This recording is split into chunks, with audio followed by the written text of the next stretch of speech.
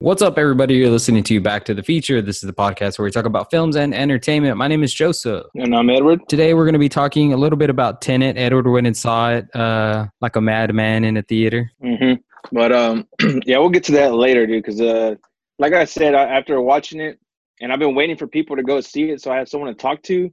But it just came out today, so anyways, I feel like I'm getting more hatred towards it. I liked it in the beginning. I'm not gonna lie, I liked it, but then thinking more about it, I was like, wait a minute. But we'll talk about that later. Gotcha. Yeah, we'll talk about Tenet and then a couple other things. You watched that David Arquette documentary about him wrestling. Yeah, that was pretty good. I like that. All right, I heard it was good. But yeah, so take it away, my friend. Okay. So wait, I don't want to talk about that just yet. I thought we were going to talk about something else. I don't know what, but Oh, I don't know. no, because I was thinking before we started, I was like, what can we talk about today? But all right, I saw that your brother posted about David Blaine, right? I don't know if you saw the video or not. Mm-mm. So he had like this stunt where basically he's holding on to like balloons because he wanted to give off this image of a person floating away, into the sky and disappearing by balloons. But anyways, it was like 3 hours long. Your brother fucking posted it, and I was like, I'll check it out. And then I saw the link at the bottom. I was like, I ain't gonna watch all that shit. I just want to see the end result. Mm-hmm. So basically, yeah, he just got all these huge balloons and he floated up into the sky. Which, I mean, I guess it is kind of impressive, but honestly, I was just like, that was all right. But yes, okay, so let me. So if you haven't seen it, I'll just say he gets these balloons. He goes up into the sky. He pulls out his parachute from the balloons because he wanted to give off the illusion that it was just a person holding on to balloons. He didn't want all the, I guess, bulkiness of the parachute, right? And so anyways, he gets up to a certain length. He pulls down this string and his parachute comes down. He puts it on himself. I should say the whole time he's holding on by like one hand. I guess it's like there's like a thing on his wrist that's like strapped into all these balloons. Mm-hmm. So he's trying to reach like 25,000 feet. And anyways, and then he like lets go pretty much and he just falls and skydives back to Earth. But Sounds boring. no, but yeah, see, I don't know, man. It's like you think of David Blaine and me personally, I know he's done those like crazy stunts, like buried himself and like stuck himself in a glacier of ice. But yeah, dude, I'm just like, do you just focus on trying to do these types of things, or like are you not interested in magic anymore? Or because I don't consider what he did magic, not necessarily. It's more like a stunt to me that he did. So Yeah, so I saw a video on his YouTube channel and he moved away from doing that street magic stuff a long time ago, dude, actually.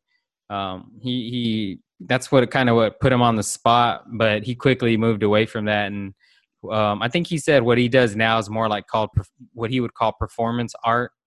And in a way it is magic because he's in a way I would say this is real magic because he's actually pushing the boundaries of the human body past physical limitations of what people and doctors and scientists can say.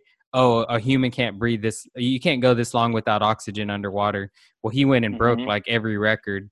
I watched David Dobrik. He's been on David Dobrik. Dude, he fucking like eats animals or frogs and then regurgitates them. That's insane, dude. Like he literally he mastered his his throat or whatever. I don't know, his regurgitory system. Like how many people can swallow something whole and then like force it to come back up? Like that's crazy to me. But yeah, so I would say in a way I feel like that is more magical than actually, doing some kind of trick. pulling a rabbit out of your hat. Yeah. Yeah, I don't know, but yeah, I mean, he got sponsored by YouTube, I think, because it was on YouTube. But anyways, I don't know. Like I said, when I hear David Blaine, like I've seen like most of his specials, but I don't know. I guess I just like more of that street magic stuff more than like these endurance type of performances that he does. That's just me personally. I grew up like watching like David Copperfield and shit. And Mm. then like I think when Chris Angel came out, like it was kind of cool for a second, but when you go back and look at it, it's kind of corny. But I just remember yeah, but thinking he was swole as fuck. oh yeah, but he just had that fucking like that goth look, and he had like I don't know, he had that look to him where it was kind of like, oh, this is new and this is different. This isn't like, Siegfried and Roy looking shit. Make himself levitate. Yeah, yeah. Oh, that's right. He did do that. No, oh, he probably did. But I remember I saw David Blaine do that. I don't know if he did it first, but I No, remember like seeing David Blaine do it. Chris Angel did this thing where like he fucking like levitated from like onto the stage from his audience or whatever. Oh, he took But it to the extreme. it had to have been Okay. fate. That shit had to have been fate. But Oh no. as a teenager watching that, you're like, oh my god, he really did it. It Mhm. was funny too. Like Chris Angel, I remember his like intro video. Like he like comes out of the ground, and my mom was watching it, and she was like, "Oh my Mhm. god, this is evil." Turn it off right now. Yeah, and I just remember thinking that shit was so funny that she thought Chris Angel was evil. Hell yeah, with a name like Chris Angel. But anyways, yeah. So that's just. I think that was like the one thing I saw this week on the internet. I was just like, I had no idea it was even going on. But anyways, so another thing was like last week when we were talking at the end of the podcast, dude. I brought up that Chadwick Boseman had died. I didn't realize.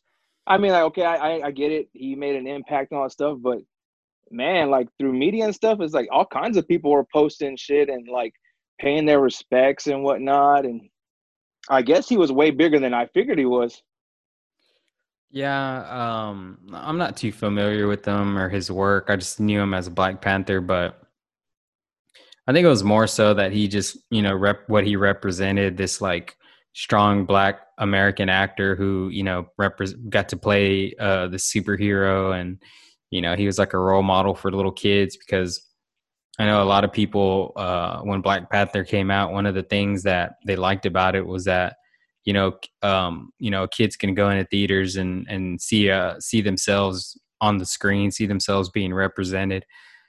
Kind of like when I watched Desperado and I saw Antonio Banderas kicking everyone's ass, and I was like, oh, okay, this Yeah. fucking this brown Latino dude who is the fucking hero. I've never really seen this before.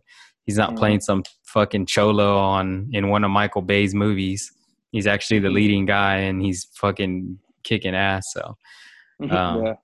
I think that's why he's getting some. I mean, not, and also I'm pretty sure a lot of people are fans of his work, but I wasn't too. I honestly really wasn't too familiar with any of his movies. I hadn't seen any of the previous work he had done.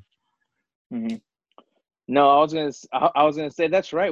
Who do Latino people have to look up to? Because I mean, most of the time, like you said, they're usually cartel or cholos or something. Mm-hmm. Yeah, but maybe one day. There probably is one out there that I have no idea about. So let's get to my segment where I want to talk about. I'll bring up Tenet now, just so that we can.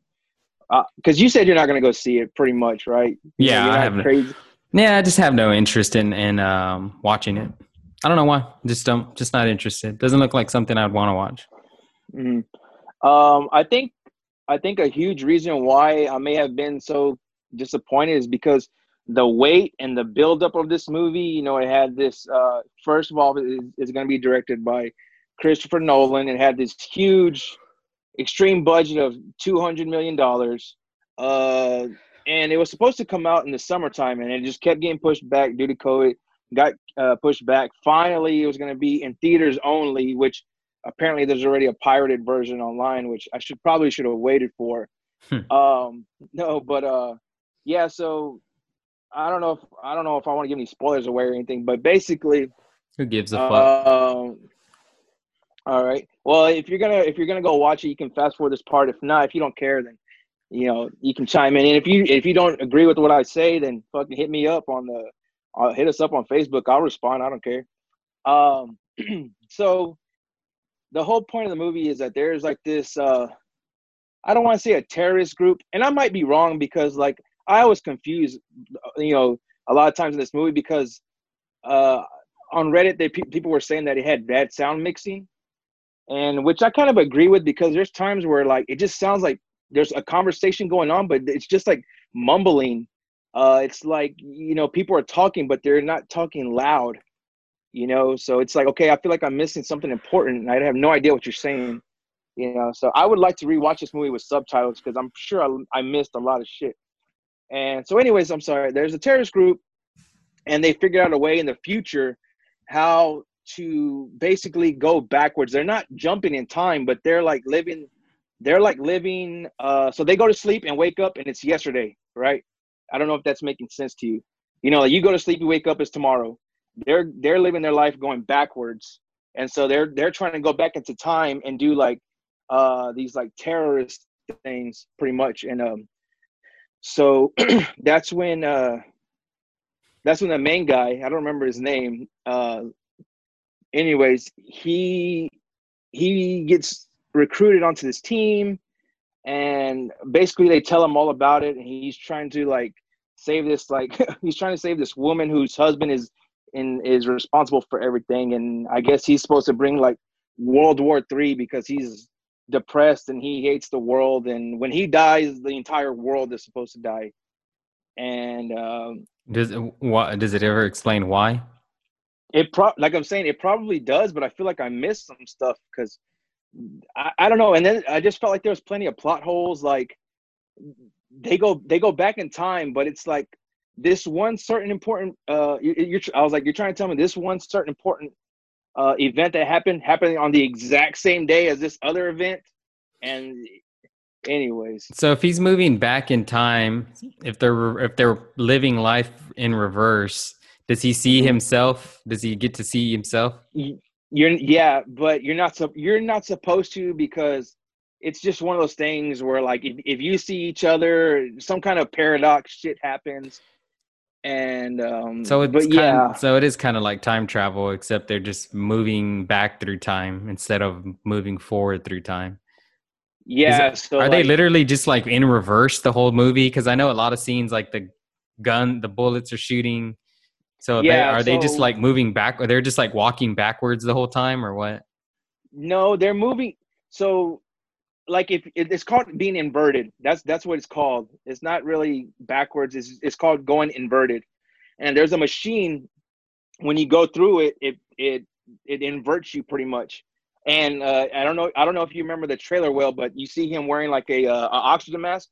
So anyone who's inverted, they have to wear these oxygen masks because they say that inverted lungs don't breathe the same. So they always have to wear this like oxygen mask thing.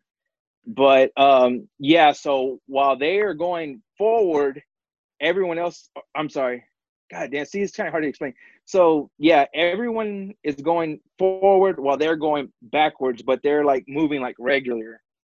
And I'll be honest, dude. That's probably part of why I don't like really care to watch this, because I just think that's so fucking stupid. Like, like I don't like it. Just sounds yeah, dumb. It just sounds really stupid to me, to be honest with you. I think the whole thing that got me to go see it is because I was like, well, what is going on, right? Hmm. Like that's what got me. I was like, what's the deal? It's time travel or what? But so anyways, and then there's parts of the movie that, for it being a huge budget movie, I feel like I'm trying to think of how to explain it. Basically, you already know what's going to happen. Like, it's so predictable way early in the movie of what's going to happen. I think that's one thing that when I started thinking about it, it made me upset because there's a part where this cop who's like in full SWAT gear, he's fighting with the main character and Robert Pattinson. And anyways, there's a part where he gets thrown to the other side of the wall where you can't see him, but Robert Pattinson like pulls off like his helmet and he lets him go away. And Robert Pattinson's like, he doesn't know what to say. So you're like, oh, that's supposed to be someone, that he saw that. And then at the end, you realize like, oh, it was the main guy, and he was going back and he was keeping himself covered, so his old self doesn't see his new self, type of thing. Mm. I don't know, man. It's just like, but yeah, you kind of figure out what's going to happen way before the end. And it's like a 2.5 hour movie too. But Mm. But yeah, when honestly, when I first walked out of the theater, I was like, it wasn't bad. It was pretty good. And I was talking with Valerie, and we were discussing it. And then I went on Reddit because I was like, I wonder if anyone else has seen it. And because it got released internationally a week before it came to the U.S. Mm-hmm. And I started reading people's griefs with it, and I was like, I was like, yeah, that is true. You know, it did have horrible sounding dialogue here and there, and then people were talking about the plot holes, and I was like, yeah, I was thinking the same thing too.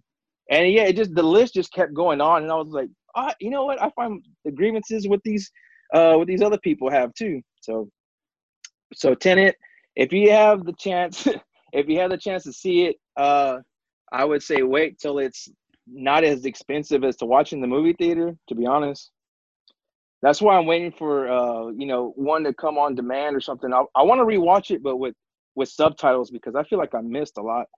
So how was your movie theater experience? Was there a lot of people in the theater? Yeah, yes and no. So were people wearing their masks while they were watching the movie, or?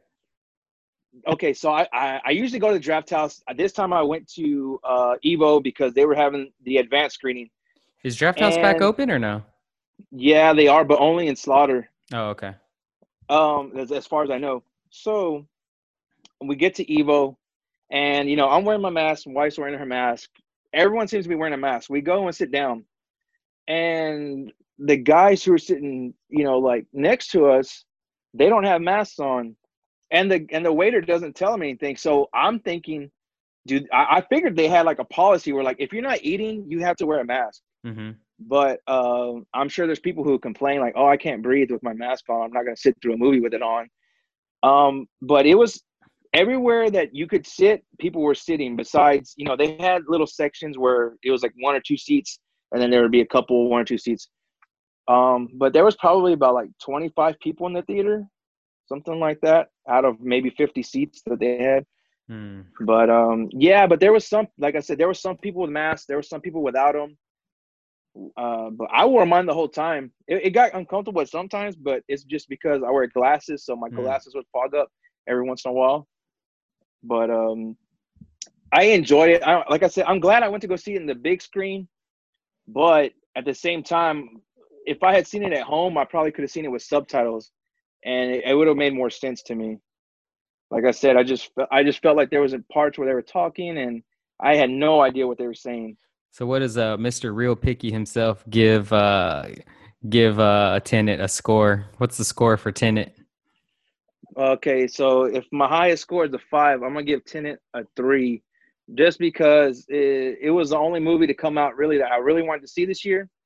But I think I hyped it up way too much. So if you like Christopher Nolan, go see it. If you want to just go see a blockbuster movie, go see something else. There's a lot of there's a lot of Nolan fanboys out there. Well, I was gonna tell you because you told me that there was no visual effects, and I was like, there's no way. There's no way. No, a lot of it was done practical in camera. I watched a little featurette on YouTube. It was like the making of it, and like Christopher Nolan's like known for that. Like he doesn't like using like CGI stuff, so he tries to use as little CGI as possible.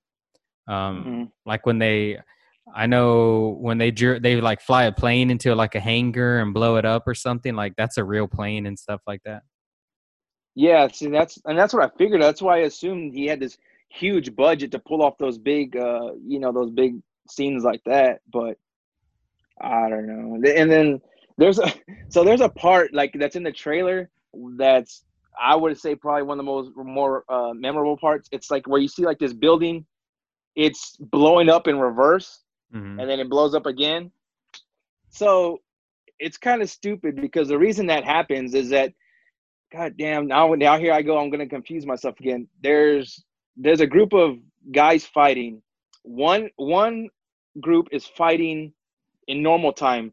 The other group is fighting inverted. So they try to blow up that building, and they try to time it at the same time. So they're like, okay, when it's 3 minutes on your watch, you need to blow up, and we're gonna blow it up too. And somehow they miss it, so that's why it goes fucking backwards, and then it blows up again because they weren't on time with each other. I don't know, but I thought it was gonna mean more. I have no idea. Whatever. It was just basically like a mistake that happened, and that's why it looked like that. And then they just like brushed over it. Yeah, and that's another. Oh god damn, dude, you're gonna make me gripe about this movie the whole time. You don't know who they're fighting with. It's like, who the fuck are you fighting? It was Edward, I don't one. make you do anything you don't want to do. I hear you. I'm just saying, it's like there's one bad guy, and then there's like a whole fucking army of guys fighting, and like they never explain who they're fighting. But anyways, okay, rant over on that movie. Well, if you were trying to convince me to go see it, you did a very bad job. I said don't go see it unless you're like. I said don't go see it. I'll say that unless you really want to. I'll take your advice. All right, so let's go ahead and move on to the David Arquette documentary. Okay. Is that correct? Yeah, it's called a David Arquette documentary. It's called You Can't Kill David Arquette, and it's basically about him 20 years ago or so, whatever. He won the WCW World Heavyweight title, which is like a prestigious title in wrestling, right? And so it pretty much, when he won, it pretty much made it a fucking joke.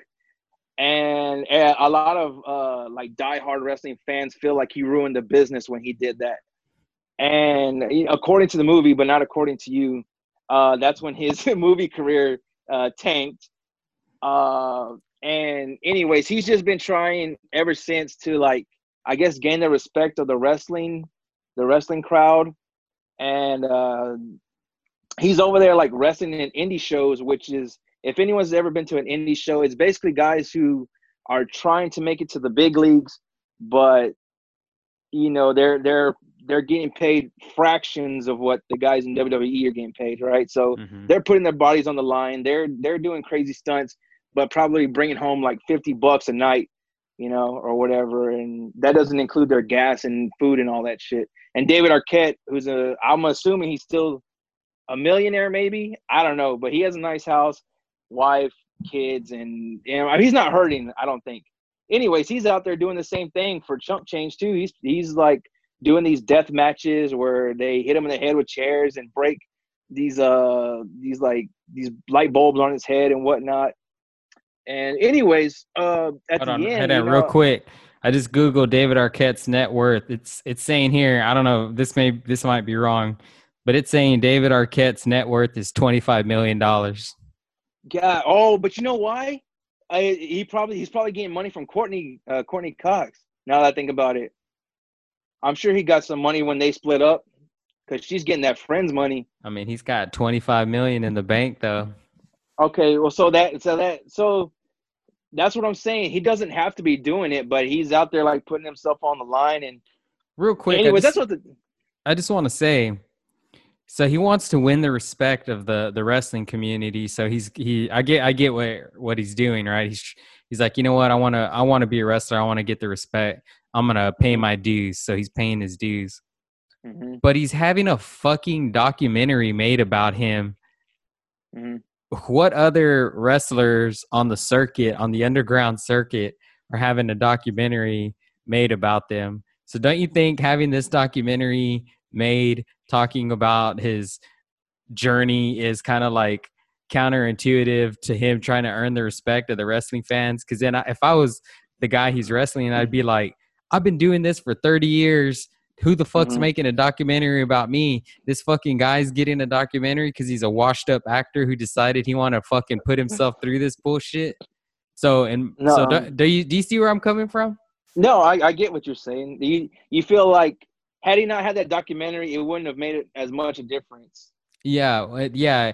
Not only that, it's just like he's only having, the only reason that documentary is even being made is because he used to be famous. So it's like you're still using your old platform to benefit from you being a wrestler, just in a different way. Because like, why aren't they making documentaries about any of the other guys that are doing that? Because nobody knows who they are. Yeah. No, I get what you're saying. I guess it's kind of like if Metallica was like, they hit hard times and they're fucking playing at some small ass, bar, and they have a documentary team going along with them. Like, this is our this is our chance to get famous again, type of thing. Yeah, I guess I can kind of see that. But I wouldn't compare. I guess I shouldn't compare him to Metallica. He's more like he'd have to be like some one hit wonder band. He had a string of decent movies. Oh, he's more like Chumbawamba. You know Oh, that I Get Knocked Down. I think it's funny because when you're talking to me about this and you're like, oh, his acting, in the documentary, they try to blame like his acting career going under because of him winning that Yeah, belt. And I'm like, I'm pretty sure it's because he barely had a career to begin with. yeah. Well, in the documentary, it said that it said that when he did that, people looked at him as a joke, so no directors or casting agents took him serious anymore. But Was he divorced from Courtney Cox already at the time? no, I don't think so. Because the way she explains it is that they met on Scream One, got married, they got married on Scream Two. Anyways, and then by Scream 4, they were divorced. She said, so whenever the hell that came out, I don't know, but so I'm not sure how long they've been divorced because they got kids, but they're little kids, so I'm not too sure. They've probably been divorced for over 5 years, if I had to guess. But yeah, but I liked it. But like I said, I think I told you, it was kind of like one of those movies where it just makes you feel like, uh, you know, it's still possible to do what you love, what you want to love to do. It's kind of like, let's say you never made a movie till you were like 50, right? But you finally get to do it, something like that. I don't know. It just kind of gave me a little brief of hope. Like, you know what? Even though at your age, I still might get to do something that I eventually love to do. Hopefully before I die. Yeah, that's cool. Good, as long as it gives inspiration. Yeah, it wasn't bad. Inspiración. For me, I didn't really watch anything. Actually, I'm lying. Mm-hmm. No, actually, I haven't really watched anything this week. I've been watching a lot of YouTube. I watched I found these like series of little videos called Robert Rodriguez 10-minute film school. Mm-hmm. And they're pretty entertaining, man. Like it's basically like DVD commentary. Like Mm-hmm. he talks about El Mariachi, his first feature film, and he talks about how he made it because he made it for like $7,000 before there were digital cameras. Yeah. So he didn't have a digital camera. He went and shot it on actual film, and it's pretty, dude. It's actually really inspiring. Mm-hmm. I'll upload that video to I may have uploaded it before. I'll upload it to the Facebook, but it's really inspiring because, like I said, he had $7,000. That's all he had to work with, and he borrowed a Mm-hmm. film camera. The film rolls I think he got were like ends of actual film rolls that he just spliced together to like get the film as cheaply as possible. And Mm-hmm. he was saying how like he didn't have a lot of, that's where all the money was going to, was the film rolls and a couple other things. But he had to edit in camera because he didn't have the time to just let the camera roll and like do the whole scene in one wide shot and then punch in and do it in a medium and a close up. So he was like, I was editing the film as I was shooting it. So what I mean by that is let's picture this. A character is like jumping over a fence and then he's running up some stairs, right? Well, he would get the Mm-hmm. character jumping up the fence, running to the stairs, and he would tell him to stop. And then he would like, zoom in. So it looks like it's a different, angle or it's a different perspective. And then he'd be like, okay, go. And then he'd have the guy run up the stairs and then he'd throw a suitcase over and then he'd be like, okay, stop. He'd stop the camera. And then he would like either move the camera closer or punch in with the lens and be like, get the guitar case back. And then he's like, okay, throw it over again. And then he would throw it over and then he would stop and then he'd move the camera to like another angle. So so that's what he means by he's editing in camera. I don't know, just watching it. He talks about some other things like just like really smart stuff, how like he refused to spend money on anything. So like in the movie there's two suitcases and one of them doesn't even have like a top. Like it's just a piece of it's not cardboard, it's actually wooden because it was thicker than the other guitar case. But he refused to like buy spray paint to paint it black. So what he would do is he would shoot them with the guitar case that had the black top, and he would like shoot them opening it, and then he would cut to a different angle, or he would show them opening it from one side and then cut to the different angle of it inside where you can't see the back of the case that he wants to use, and then he'd have him open it again, and he would just cut those two scenes together, so it's two different cases, but your mind just sees it as one. Yeah. I don't know, man. It was just like really, really cool. And like I said before, inspiring to watch. And then I got interested in watching this whole other series of those videos. He did one on like Sin City, how like, you know, because at the time Sin City was like really innovative. Like I think that was the first movie that was made on based off of a graphic novel that actually looked like the graphic novel. Yeah, I got you. And he's just really smart. Like he's really smart with the camera and perspective and how to use green screen. And like, instead of like moving the camera, you know, in a 360 direction, like you just move the actors in a 360 direction. And it looks like when you put it in green screen and you put a background that's moving with the actor, like it makes it look like the camera's moving, but it's really not. Like the camera's just going like up and down, but I don't know. He shows all these different tricks that he used, and again, like it goes back to his independent roots, where he was like, you know, had to save money. He couldn't spend a lot of money when he was making this movie, and even when he's got like a $20 million budget, he's like, oh, what kind of corners can I cut so I can get more value out of my dollar? Even working with the studio system. So that's pretty cool to know that he took some of those lessons and then carried them on. And then that got me interested in watching more stuff like that. So I watched a commentary of Richard Linklater's Slacker. You remember Slacker, right? Oh, yeah. We watched it. So I watched a commentary about Slacker, and dude, that was like awesome to watch, because Richard Linklater's just talking about the movie, and he's talking about like, you know how the film is just broken up into these little characters. Like it just goes from character like to little character. Stories. Yeah. Once you see their little story, it just jumps from person to person. And he talks about how he was just like driving one day and he just got that idea. And he's just like, well, you know, movies aren't told. This isn't how a movie's supposed to look. Why doesn't somebody just try that out? Like just make a movie like that. So he was like, I'll just do that. And, he had all these little stories, and it was cool. Like he would like give a behind the scenes of like every little story, like where he came up with it, or whether it was like based on something in his life or based on something that somebody had told him or happened to somebody else, or a story that he heard. It was really interesting. It was really cool.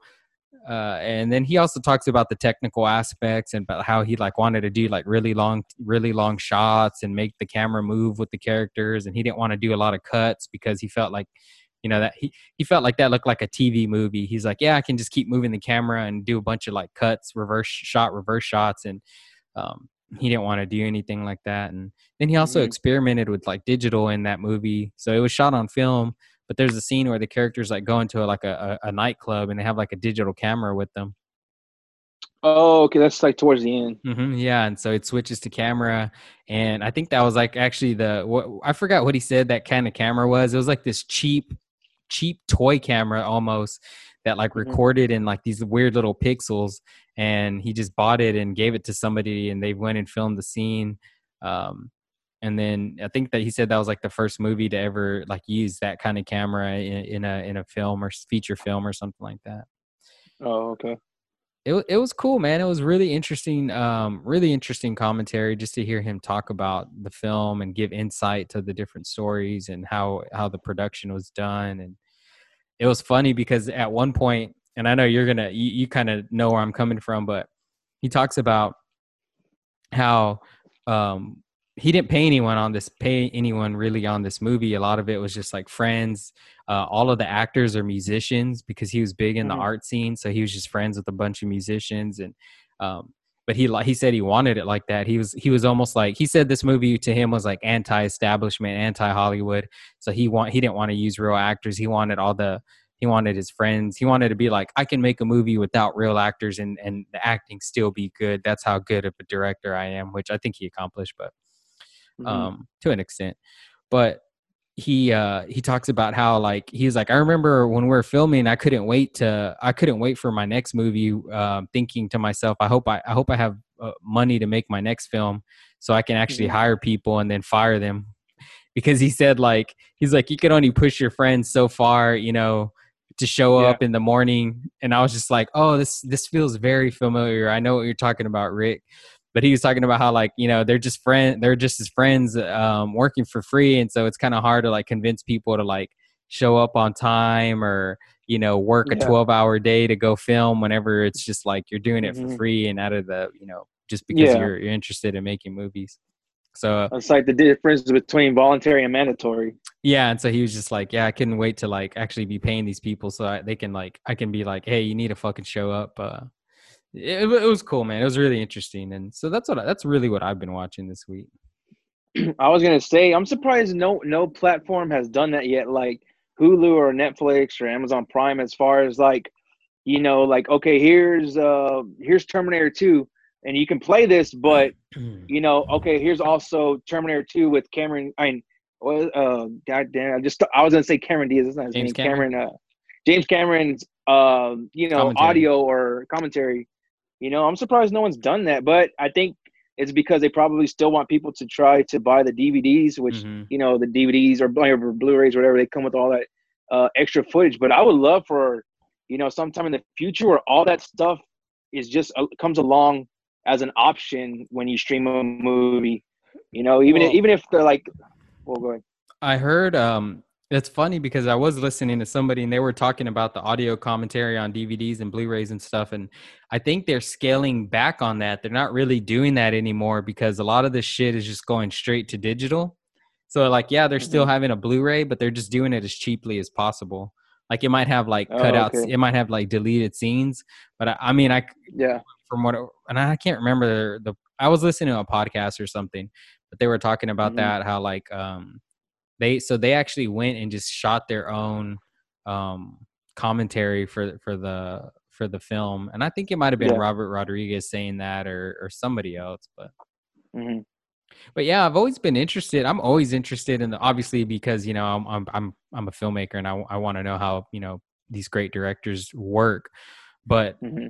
I've always been interested in behind the scenes, even before I knew this is what I wanted to do, and so even on YouTube, I watch like even people making short films or behind the scenes of their YouTube videos and stuff like that.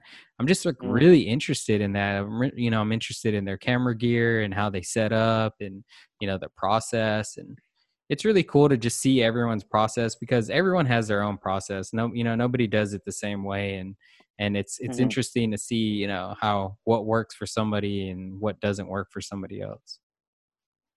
Now, when you watch these, I mean, obviously you're picking up stuff, but do you ever use it as kind of like a video tutorial? Like you'll save it like, oh, I like this video, and then later on you're like, oh, he shot it this way, and this is the same look I want to get, and so I may not have the same camera, but if I shoot it like this and edit it like this is the result I should get.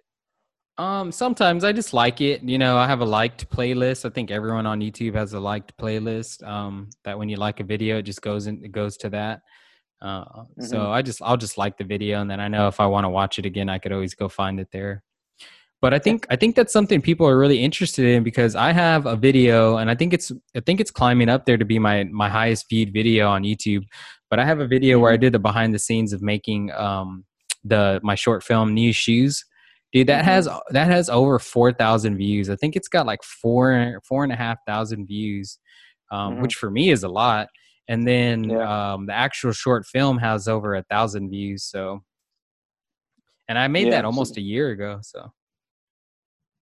we should have made one when we were starting. Well, when I was starting off with you, we should have made it behind the scenes. Mm-hmm. Looking back now, I mean, but dude, honestly, it would have been hard to do that because half the time it's just me and you with the camera.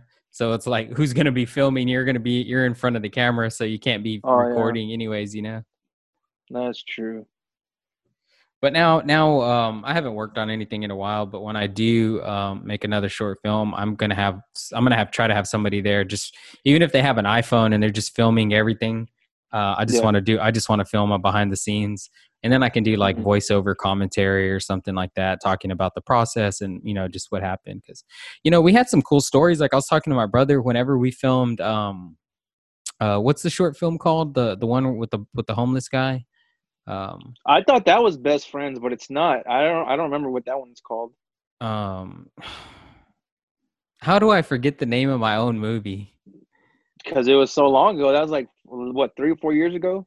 Yeah, I'm gonna look it up right now. But anyways, so I was talking to James about that one, and I was like, dude, Hmm.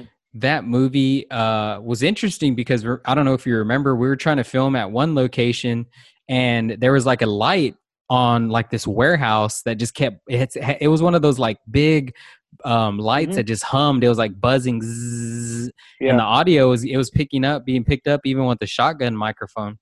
So we ended yeah, up I know. I having. remember. Mhm. So, if you remember, we had to switch locations, and then you were like, "Oh, let's go shoot where we shot this other video," and it Hmm. was more private, and nobody was going to be around. So I was like, "Oh yeah, let's go shoot there." So I think that in that way, I think it worked out.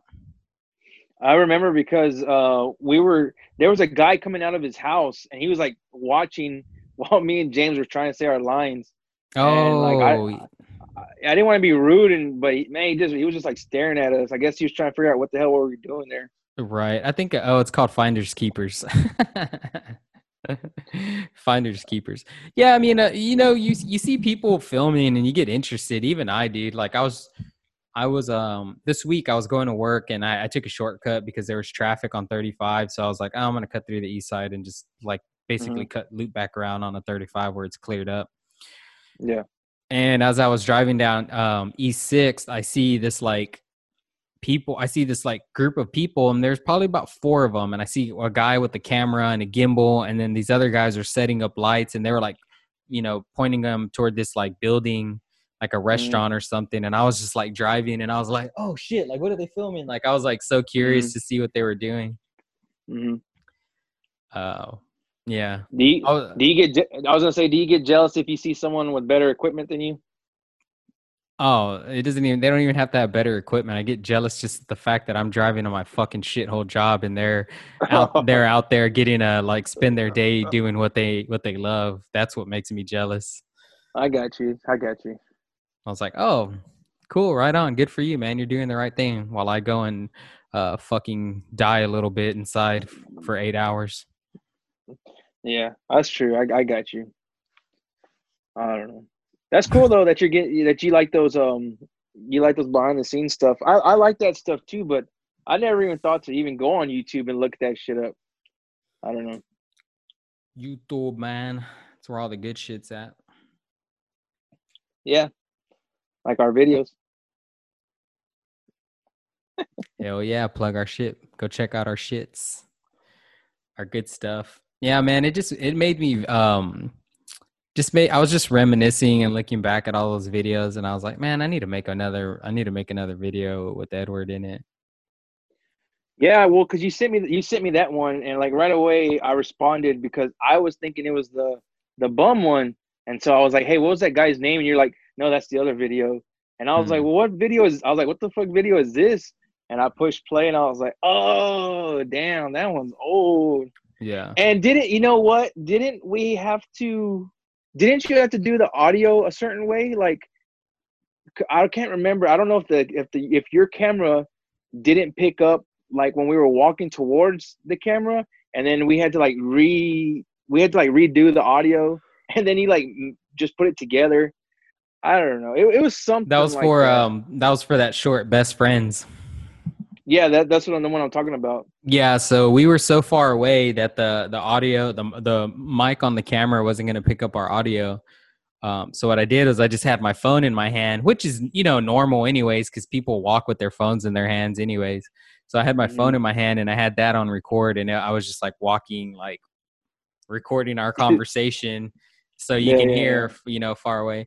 Honestly, dude, I don't even want to like take credit for that whole scene, because I really got that from Woody Allen's Midnight in Paris movie. So if you watch the Mm, beginning of that movie, honestly, I completely ripped it off because I was thinking like, where did I come up with this idea? And then I go, oh, I remember where I got it from. yeah. Midnight in Paris starts off, and you just see these shots of like the city Paris, and you see all these like just like really, it's like static shots. The camera's on a tripod, it's not moving, and then you hear like them talking, and Mm. you don't know where this dialogue's coming from, but it's close up, you know, it's like almost like right in your ear. And then the camera slowly like finds them, and then it moves in, and then you're like, oh, these are our characters. And they're still far away, but you can hear them as clear as day. And then it just moves in closer, or they're coming closer, something like that. So I Oh. remember when we filmed, I wanted to do that. I was like, okay, cool. I'll just get these like static shots of the location, and this is, you know, so I'll establish, you know, I'll establish to the audience this is where we're at, and then from far away, you know, we'll walk towards the camera. So we're like little tiny little pebbles, and then we just make our way up until we get bigger. So that was my whole thought process behind trying that out. And I think honestly it was, dude, I make our stuff for us, because I go back and I watch them, and yeah, I watch my work. I love watching my videos, and dude, I still laugh to this day. Like, I was watching it again in that part where you're all like, "What don't you?" I don't know what you said, something about my mom, and I'm like, "Don't talk about my mom like that." And I slapped the ball out of your hand. Oh, yeah, and I think it hit a rock and like flung across the screen. No, like it kind of bounced off, and then I grab it. And I'm like, "Here's your ball back," and then I just kick it out of the shot, and I'm like, "Go!" I was like, "Go get your ball, bitch," or something like that. Yeah, that's right. Something silly. I was gonna say, because you were like, because you were like, honestly, I can't take credit for that. I thought you were gonna give me the credit, and then you fucking Woody Allen, or what would you say, Woody? Well, I meant credit for the you know, the way I shot know, it, but I give you I credit know. for picking that location, because I think you were like, "Oh, this is across from my house. We could shoot here. It's nobody's around, and then there's some pervert watching you." Yeah, but you know what's funny though, because like on the video, it's you show like some trees, and then you show some rocks, and then you show that that little like sewer hole, and it all says glory hole on it. Hell yeah. God damn, There was like some homoerotic overtone in that short film. that's true. That's very true. Who knows, But man? Those characters might have just been into each other and they were denying it. well, probably so. Yeah, Uh, dude. I want to do something. I would like to film something. I feel bad, all this COVID shit. So I know it sucks, but I'm surprised we never did that though. When didn't we have a plan to do something like that? Like have a series of videos as like I was supposed to be a character and you're supposed to be a kind of character, and we're the same characters throughout these different videos. And then yeah, I don't know. We're gonna play like versions, like skewed versions of ourselves. Like a lot of people do it. Like Larry David does it in Curb Your Enthusiasm. Like he's Larry David, but he's not really Larry David. You know, like that's not how his normal life. That's not his real life. But he's just like, oh, I'm playing myself in this like alternate universe where I'm the co-writer of Seinfeld, but you know, all these crazy stuff happens. So that's what I wanted to do. I wanted to be like, yeah, we play ourselves, and like it's like it's not true to life, but it is, like, so we can just be as stupid as we want and say all these things that we would like normally not say, but we can, and just basically make little skits and stuff. So Yeah. and Well, then yeah, because the pandemic. yeah, I was gonna say because my character was supposed to be like, I guess like complain about everything pretty much, right, or something like that. Which I loved. I would have loved to done that. Yeah, you just played yourself. Yeah, yeah. I don't even have to like turn it up or anything, and just like you actually have to tell me to tone it down. Come on, Edward, shut the fuck up. I'm just kidding. Well, dude, I think we're actually getting close to the hour marker, so let's go ahead and wrap it up. Edward, any final thoughts? Yeah. Also, don't watch Bill and Ted if you're fans of the first two. No. Yo, no. I was just gonna say, honestly, I told you like I was upset with it, but it's just one of those movies that like I shouldn't complain about, because it's like, what did I expect? I think I just felt, I don't know what the fuck I expect. Even when I first saw the first trailer, I was like, oh shit, and then I watched it and I was like, oh shit. But I don't know. I mean, I guess if you're fans of the first two, yeah, it's okay. But I don't know what the hell I expected from it. I guess it was just tugging at my nostalgia strings, and just seeing them old. It's like, fuck, man. It's just like seeing your hero old as fuck, I guess. What's that part? When they go in time and they're like in prison and they're all swollen shit? Okay, so the whole movie is that the whole oh, God damn it, you're gonna make me go on another rant. But the only reason I'm doing it is because I have to explain why they're in prison. So the whole movie is that they are supposed to have created this song that united the world, and they never did. And so they've been spending the last 20, 25 years or whatever trying to create this song, and their careers are just tanked, right? So they the people from the future come and they tell them, hey, you're supposed to have this song done by the next 70 minutes, however long the fucking movie is. You're like, you need this song done by the next 75 minutes or something like that. And so anyways, they're like, they come up with the idea like, hey, let's just steal the song from ourselves in the future when we've already written it. And so anyways, they ended up going to jail or prison because they went to Dave Grohl's house pretending to be successful again, because when Bill and Ted go visit themselves in the future, they're like, oh, we must have made it because we live in this mansion. And anyways, it turns out it was actually Dave Grohl's house, and so that's what they ended up going to prison for in the future. But I don't know why the fuck they got so buff. Besides the fact that they're in prison, I don't know. That's fucking funny. It just looked But funny yeah, to you. yeah, but that's what I was telling you. So yeah, it's Mozart. They go back in time. Their daughters actually go back in time for them, and they get Mozart and who else I say? It's Mozart, Louis Armstrong, Jimi Hendrix, and Kid Cudi, and they're supposed to help Bill and Ted create like the song that brings everyone together. And that's when I told you I was all Kid Cudi. I mean, I like Cudi, but that's when I sent you his bullet to the bullet to the head or bullet to the something. Anyways, I was like, I didn't even listen to this, and this guy's supposed to create the best song in the world or whatever. But yeah, I mean, like, it's funny. It's okay. I mean, like I said, I don't know why I expected more than what it gave me. It is what it is. It's just a movie. Just take a deep breath and tell yourself that. All right. Well, I think this is a good stopping point, guys. Thanks for listening. Really appreciate it. Shout out to Justin last week for being our guest on the show. I think he did a really amazing job. It was really fun having him on. Yeah. No, I was just gonna say that dude loves movies. I mean, like, cause when someone says like, "Oh, I like movies too," it's like, oh, okay, you like to watch movies, but no, that dude had all kinds of knowledge and shit. I was like, damn. Yeah, he had good movies. Also, and then like Amy tweeted, I don't know if you saw, Amy listened to it and she was like, "Oh, it brought back memories," because I was talking about the concert where she was like stage diving and stuff, and that's cool too that he brought that memory. Like he was asking me about shows, and then like I started thinking about concerts and shows, and that's the fucking first thing that popped into my head. That's like one of my strongest memories from that. So it was cool, man. It was cool getting to reminisce, and we just went through this like cool roller coaster of different topics, and so like I said, really, really fun episode. I really enjoyed it. Appreciated him as a guest, and I would, it was cool having him. I think I consider him a friend to the show now. I really like talking to people who like movies, like us, and I have some other friends because like it's kind of weird, but somebody who's a movie nerd, whenever you're talking to them and you talk in movie references, like when you're like talking about something in your life and you're like, yeah, it's like when Dr. Evil pushed the button and fucking da-da-da, you're always like using movie references to describe situations. I have another friend that I do that with, so it's cool. That's how you can tell your own kind by that. Yeah, exactly. I know what you mean.